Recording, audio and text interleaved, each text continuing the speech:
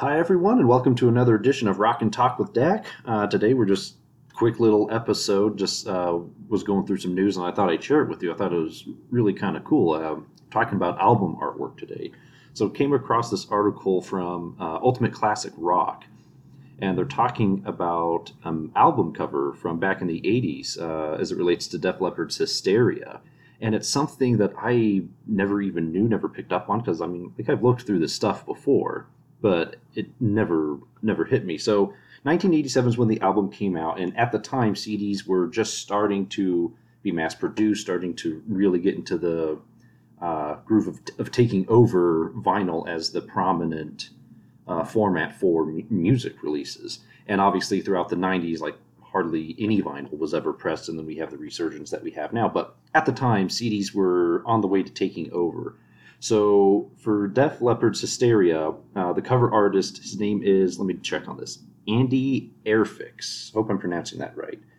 And he knew this too. He knew that CDs were taking over and vinyl was going to kind of die. So, but he wanted to have like one last hurrah with doing the album artwork. So talking with the band for the album, they were inspired in a way by Michael Jackson's Thriller, because there wound up being, I think, what, 6 or 7 singles from Thriller. I mean, that's almost the entire album full of songs. Like every song's a single.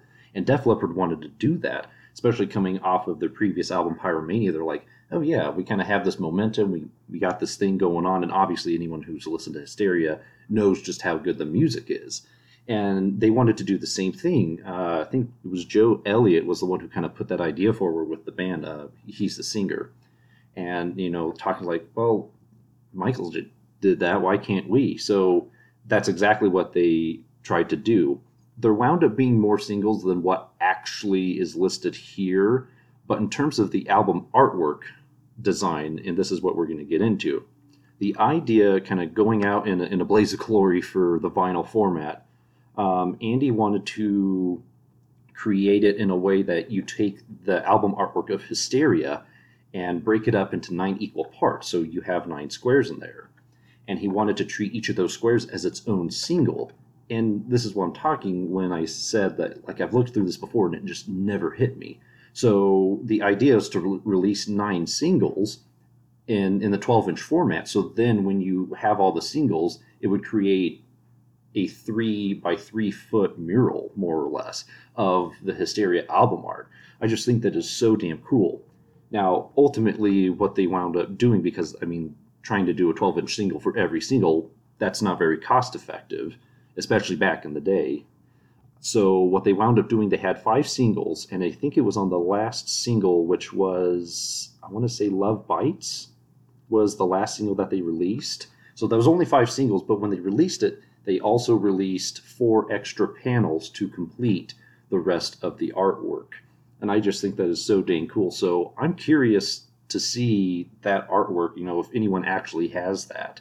I haven't actually looked it up. I just hopped on and saw this. So that would be really cool to see. And it's just one of those little kind of artwork details, just like one of those really cool things that you could do with a larger format, because, and rightfully so, the CD format, it's a smaller packaging. You're cutting the CD size, by over half. I think you're going from, your 12 inches and going down to, what's a CD, a 5 by 5. There's not a whole lot of room there, and you do lose some of the detail in these really intricate pieces of art.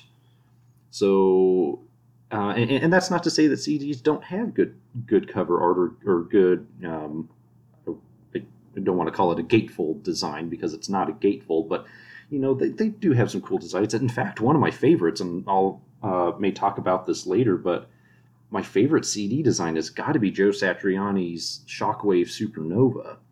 And I'll find a picture and post that up on Instagram, but I think it is just such a unique piece of art, especially for CD packaging. Like, they put a lot of thought and effort into making that happen, as where on the vinyl version of that, and I haven't been able to find a vinyl version that replicates what the CD version did.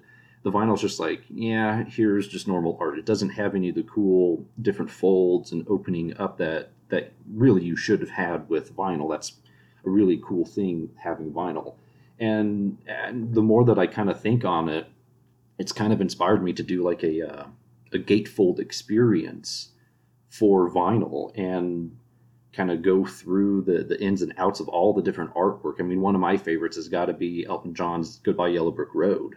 I mean, just the thought and detail that went into creating that gatefold design. Every single song has a piece of art to it. And obviously, Elton John's not the first nor the last to have done that, but it's just done in such a beautiful way. And yeah, I think design for gatefolds, even modern vinyl or for CDs, it is kind of a bit of a lost art, and especially as we head into streaming. And this kind of touches on a subject that I had discussed back a few months ago, and I talked about Apple's LP project that they try to get off the ground. It is, yeah, album art's kind of a lost art. I mean, it really is, and it's kind of sad to see that happen, especially as streaming becomes more prominent. You don't have this big 12-inch piece of art that you get to hold up and actually look at all the details on there. You don't get to put it on the wall, that kind of stuff, and that's really sad. It is a bit of a lost thing, and that's not to say music is going to get bad or ever go away. It's just that aspect of music, it's sad that that's not really as prominent as it once was. But anyway, that's what I wanted to talk about was Def Leppard's, I don't know, hidden design secret with the Hysteria album art. And I'll link the description to the article down below so you can go through and see it. They do list all of the singles, all the single artwork throughout the article, and then they show like the final version, what it looks like all put together, and it's just absolutely cool. I love it.